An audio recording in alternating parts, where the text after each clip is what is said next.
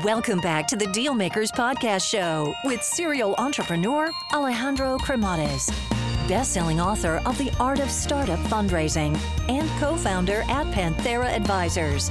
In this podcast, we ask our guests about their successful acquisitions and financing rounds.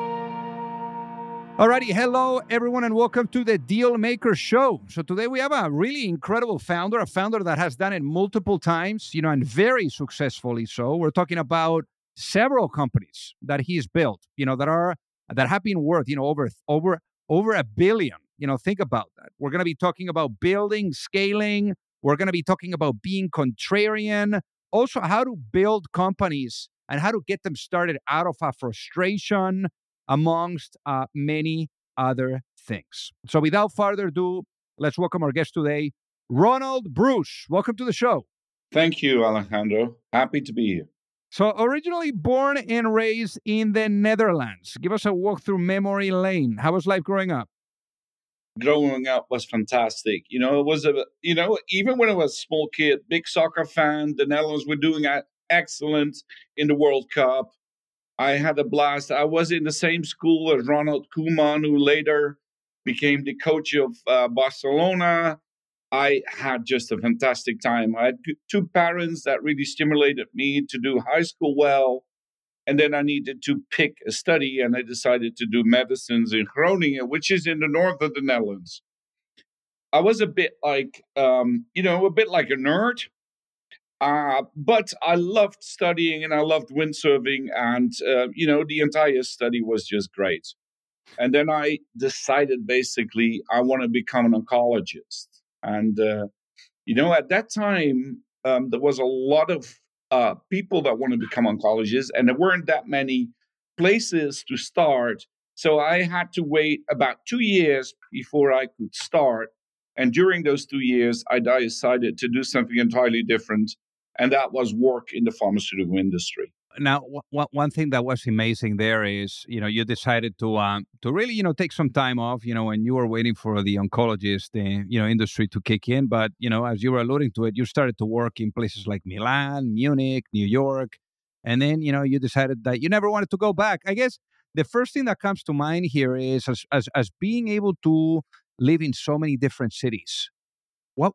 What opened up for you? What kind of worldview, changed there from being in so many different cities around the world working? Alejandro, I think it had to do with the fact that I had such a curiosity for how other cultures work, how other people think, and I always wanted to learn. So going to Munich was a blast. Going to Milan and work there was great. Going to New York as a 30-year-old, right? Fantastic. Working in Manhattan. I mean, it was all, it was like a sponge. I soaked it in. Everything I saw, everything that I could learn from. I loved it. I loved the dynamics. I loved the fast lane, everything. Now, obviously, during this time too is the moment where you decide that it's time to take ownership of your own destiny. And the first stop there was a company, called Galapagos. So, I guess, I think it was Galapagos, but you tell me, what really got you into the venture world? Yeah, well, actually, we had two kids in New York, and my wife wanted to go back to Holland. And I was looking for opportunities and to see if there were any potential startups that I could join. And there was a little one that was doing genetic therapy that was a spin out of the University of Leiden. And I became interested in it. And especially because when I lived in the States back in the late 90s, so I think it was 96 when I first met them, I saw that they all had, like in the Netherlands, they all had mobile phones. And I didn't have them in New York, and I really wanted to work with a company that had mobile phones and stuff like that. And they were doing something like genetic, like therapies, and I was interested in that. And I decided to join them. And, in a few years, I became the CEO of that company. And during that time, I started another company. It was called Galapagos, actually based on the same technology. And just looking and being not stubborn that a lot of the things that we were doing in the beginning failed. And I was just looking for opportunities to make the technology work. And that was how we came up with Galapagos. And Galapagos became a big success. Crucell became the largest independent vaccine company in the world. And it was a great buzz. Became CEO of the company for 7 years. I became the CEO of the year in the Netherlands. All kind of great things, but it just happened in a dream. Everything went so fast. I cannot even recollect what happened during those days and why we were doing so well in the stock market, et cetera, et cetera. It was really a dream. Now, with Galapagos, valued at 16 billion at the peak, with Crucell, it was acquired by J&J for 3.5 billion. Really incredible. Like everything that you were touching, was turning into a billion-dollar operation. I guess, what were some of the key patterns that you were seeing repeated from one to the other? I think, the most important thing that I've learned during the years of going from big pharma into smaller biotech was that it wasn't really the technology that mattered, but it was very much, the management that had to sell the story, had to raise money. And the more money you raise, the more likely it is that you're going to turn this into a successful firm. And that is, for me, was always one of the most important lessons. So whenever people ask me to invest in their company, I'm not that curious about their plan. I'm not that curious about their technology. I just want to look who's at the helm and why. And when he comes out with a great story and can show that he's capable of attracting great people, I might invest. I'm never going to invest in a great technology because I've seen so many fail. And it's always due to the fact that the liquidity position of the company at the end is not good enough. And that's always due to the management. So, this kind of lesson learned, also I'm doing that now. Also, always make sure that you raise enough money because it's so important. Another lesson is use things that are against you or big hurdles. Try to use them in your advantage, and try to think like no one else. Try to create a company that no one else has created. Don't try to mimic. Don't try to, do something that someone else already had done. I always try to do something different. So create a different culture in your company. Create a kind of go after a target that no one else is going after. Because ultimately, you need to be alone in a certain segment to be very successful. So then in this case for you too, talking about being successful as well on the acquisition side, going through an acquisition and getting the company acquired by J&J for 3.5 billion is quite an achievement too. How does a acquisition like that, really come together, and what did you learn, from the deal making side when it comes to reaching the finish line with a business? Yeah, well, actually, I knew that Johnson and Johnson wanted to get into infectious diseases, and we had a vaccine company. But basically, I felt that the culture of J&J was so much different than from our entrepreneurial Crucell that I said, basically to the management of Johnson Johnson, let's talk one more time about this, and I will give you a presentation about our culture. And I gave them a presentation that was called Red Monkey. And actually, the idea of it was that red monkeys are different species than brown monkeys. And the brown monkeys are the large corporations, and they want to be like a red monkey, but they never become one. Right? And red monkeys always have they always have fun. They live close to the sea. And I was just, telling them that, Crucell is a red monkey company. You guys are brown monkeys. And that has nothing to do with, that a judgment or something like that. It's just, how I see the world. And then I learned afterwards, after the presentation, that they started a project, Rat Monkey, and they wanted to acquire us just because of the fact that we were so different. But I also warned them that, the ultimate aim of the brown monkeys is to destroy rat monkeys. And, so it was, I couldn't live in that environment anymore. So when they acquired us, I stayed 1 year on board, and then I had to go because it became too brown monkey.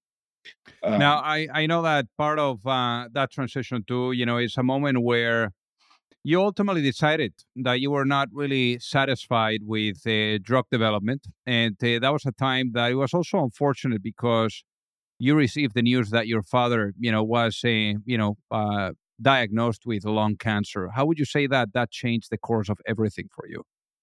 yeah, I actually was still at the helm of Crucell. We just sold it to J&J. And then my dad came to me and he said, I need to tell you something. Um, I got lung cancer and they cannot cure it. So I'm going to die. I have very good friends in my board that were CEOs of, let's say, the top 10 pharma corporations in the world. And they said, Ronald, we have stuff in our pipeline. Why don't you try that on your dad? And then I started to realize, well, wow, I'm so blessed that I have those friends. But, there must be millions of other patients that don't have those friends and they cannot try these new drugs. So, although I will accept gratefully their offer, I also need to work on something that other patients could use drugs as well. And another fascinating thing was that I started to ask these guys, well, if my dad would be on the drug, would you guys be interested how he's doing? And he said, no, we cannot use that kind of data because that's real world, that's not control. And I was just thinking, wow, that's interesting. Because I would love to give it to my dad, but I would also be very much interested if I would be a pharmaceutical CEO, or what comes out of if I give this to 1,000 random people that have that disease. Are they going to be cured, or how's that going? And therefore, out of frustration that something like that didn't exist, I started my Tomorrows, a company. This is basically a two-sided marketplace where patients and physicians on one side come together and we match those with drugs in development. So then what happened next? Well, what happens then is the computer matches these patients immediately with a drug in development. And then the first question is this person, this subject, this patient, is that one going to go in a clinical trial? And that would be a preferred route. But most of the time, 95% of the time, it's not possible. And the reason why it's not possible is, for example, with very simple geographical reason. The trial is only running and recruiting patients in the United States of America. This patient is in Berlin or this patient is in Paris and cannot be part of that trial. It could also be that the trial is only in Berlin and none of the American patients can be part of such a trial, but they all would love to. And for those, we trying to create something else, is getting treated outside of the clinical trial. And also, we do that for free, so the patient and the doctors, they don't need to pay, but we would love to have the data afterwards. So then, for this company now, which is, as you were alluding to, what ended up becoming My Tomorrows. You guys have also, raised a tiny bit of money. Obviously after the all the successes that you had, before with all these companies, exits. Why did you decide to raise money from external investors? Um, well, there's a couple of, I think that's also a lesson that I've learned. If you, as the CEO that I became for this company, are also the one who's investing most of your of the let's say the lion's share of the money that's being used. Whenever there is a little bit of a dip, or it doesn't go as wanted, or it takes longer, they all look at you to take the first step. to funnel some money again over and to wire some money to the company, and then all the others will follow. I didn't like that kind of thing. So I really wanted to have some professional investors in the company to do basically keep a very way larger share as in the other biotech companies, but wanted to make sure that I was doing the right thing.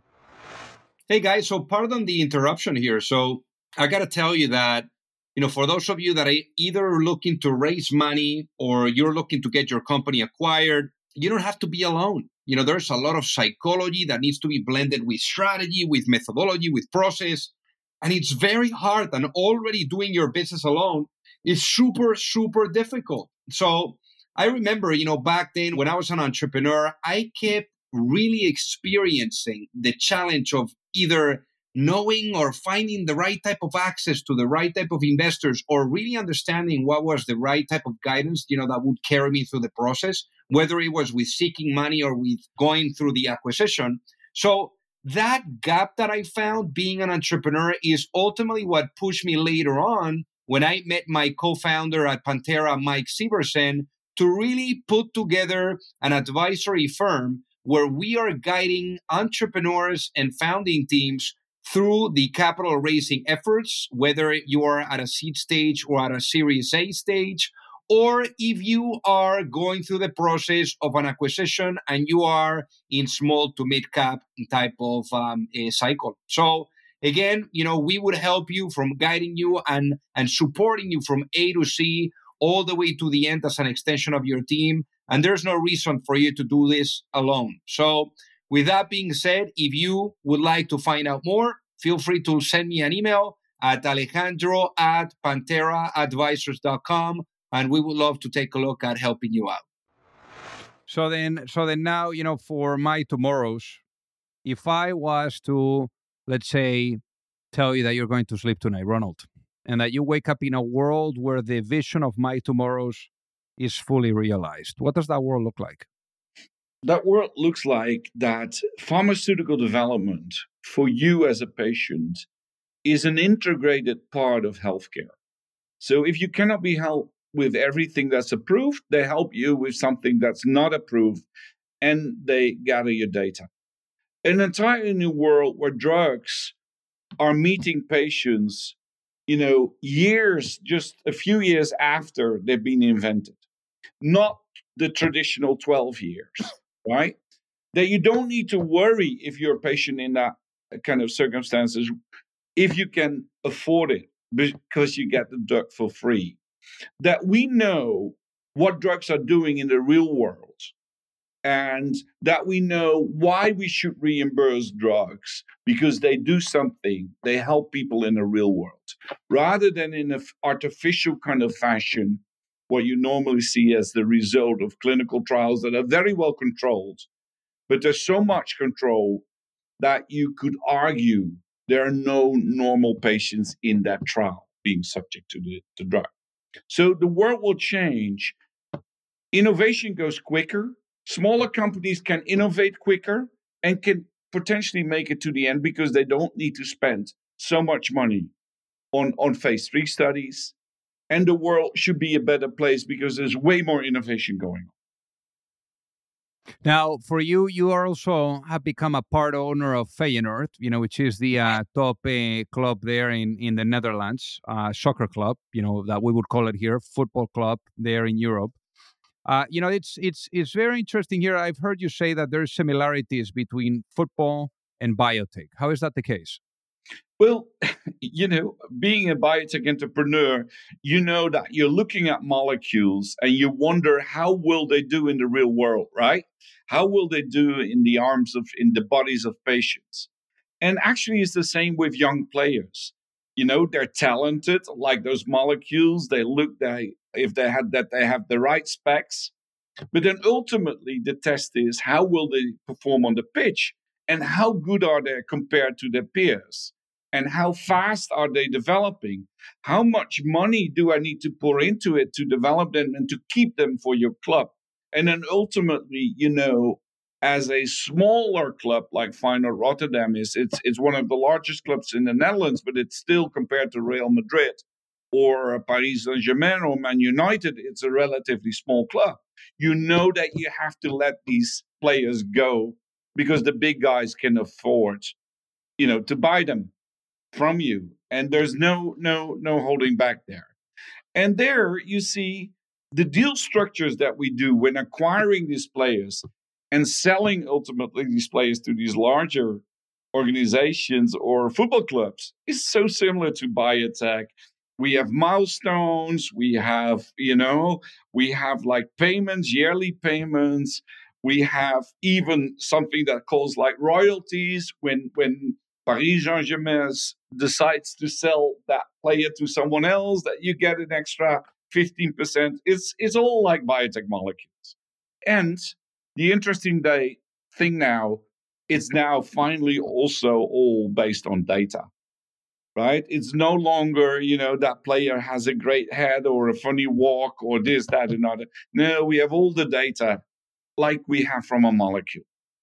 Now, for you, there's never a dull moment, Ronald, because in addition to this and, to running my tomorrows, you're also involved with other operations like Tested.me or Leiden Labs. Even on Leiden Labs, you guys have raised close to 200 million as well. So what are some of these other things that you're working on? Yeah. Now, Alejandro, Leiden Labs started basically as an observation in January 2020, when the first patients with COVID were broadcasted on the television from China, and you saw, and basically me as a physician, the first thing that I noticed, they were all elderly people. And I was just thinking, why are there no kids being, infected in such a way that they need to go to the hospital? And then we developed a kind of hypothesis like, hey, kids have a different immune system. COVID is a new virus, but for kids, every virus is new. So they kill it in a different way. And that was the start of Leiden Laboratories, which is basically a company that gives antibodies and sprays them in the nose as a way of defense mechanism against influenza, COVID, and whatever. And when everyone was focusing on COVID, our company, Leiden, decided to focus on influenza instead, because no one was interested at that first half year in 2000 in influenza. So I could buy interesting assets from companies that I needed to create the building blocks for Leiden. We convinced Google, we convinced SoftBank, Fidelity to invest, and hence we now have a great company that is creating nose sprays independent of the human immune system that can potentially protect against these diseases. That's amazing. Now, in your case, I know that when you look at starting new companies, and obviously, the listeners are probably super impressed with all the companies that you have been involved with, all the projects that you have going on. When you go about starting those, you always look outside, of the business. You look at things that frustrate you. You look at basically the stuff that is not in your day to day. Why is that the case? And how do you go about going from a frustration to saying, you know what, I'm going to build a company to solve this? Yeah, I think the most important thing is that the way I look at companies that are successful, they're all built around a story that resonates well and that is logical, a great narrative. When you observe something in the outside world that frustrates you, it's extremely easy to build a great story that you want to change that. And why? Because other people feel that frustration too, right? And that is actually how I start to look at opportunities. I can, even when I have to wait in the general petitioner's office, when I have something that I think the general petition needs to see that, and I have to wait, I immediately say, why do I have to wait? Why is that? And can we solve this? And then, you start to think about, hey, the general petitioner is open, or the physician, the house physician, or whatever you want to call it, from 8:30 to 5 o'clock. But most diseases and most symptoms start after 5 or in the weekend or whatever. And then you start like, hey, it's not only that I need to wait here, it's also that when I start to see symptoms, he's not there or she's not there because the office is closed. And then I start to think about, wow, why don't we do this or that? And, with that narrative, that's a narrative when you go to investors, they immediately picked it up because they're the same like you and me, right? They feel the same frustration. And I think that's the reason why it's easy to work with a new concept if it starts out of frustration of something that you see in the outside world. And why companies with the most amount of money always win? I don't, this is a kind of an interesting kind of concept. I don't know, Alejandro, maybe you're from Spain but I don't know if this is a game in the United States, but there's a famous game, it's called Risk. And that game is basically with 4 or 5 players, and you all sit and you all need to have a different task in the world, and you have armies and you need to fight and you need to conquer other kind of thing. When I was a student, I was playing that game every day. And what I learned was it didn't matter what task you had. The one with most of the armies always did win. And then I started to find it also logical that it applies in business, because the narrative, the concept that you're working on, your mission, etc., if they resonate well, it's a good thing that you're doing it. It's easier for you to attract money. You get more money. When you get better people working for you, they make you succeed. That makes this company succeed. So when I invest, it's never on, how great of an idea it is. It's always like, who's the guy who came up with this and why? And does he look at the world the same way as I do? Do I feel that this story is a story that resonates with me? So now, Ronald, I'm going to put you into a time machine, okay? And I'm going to bring you back in time. I'm going to bring you back in time to maybe that moment where you are now, taking a look at maybe starting something of your own, maybe, like back in the early 90s. And let's say you have an opportunity there to go back in time and to have a chat with your younger self, with that younger Ronald. Yeah. And you're able to give that younger Ronald one piece of advice before launching a business. What would that be and why, given what you know now? I think, Alejandro, the advice would be even more curious about what's happening in the world than when you were 30 yourself. I remember I was living in Rowayton in Connecticut, close to Manhattan. At the time, I was 30 years old. And my next door neighbor was the head of Saatchi & Saatchi in the United States, right? And we were chatting. I was a young chap. He was a little bit older, but he was extremely successful. And then one day he told me, I'm going to quit my job. I'm going to work independent on something in the internet. Alejandro, I didn't even know what the internet was. I thought the guy was totally crazy. But he had, at his age, even more curiosity than I had. I should have invested immediately and looked like, hey, what is the internet? Why is he doing that, right? I did lack the curiosity at that moment in time.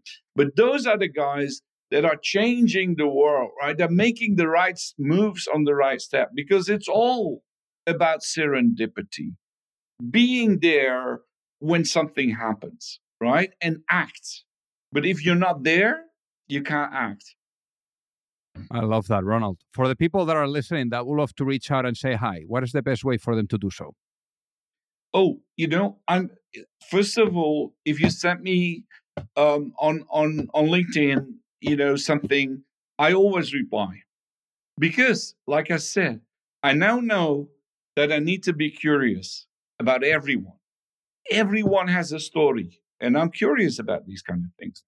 So reach out to me on LinkedIn, and it will be, or via you. If I give you my phone number, I'm probably the wrong people are going to get it. Yeah, I hear you. I hear you. So Ronald, I have to say that it has been a tremendous honor to have you on the show today.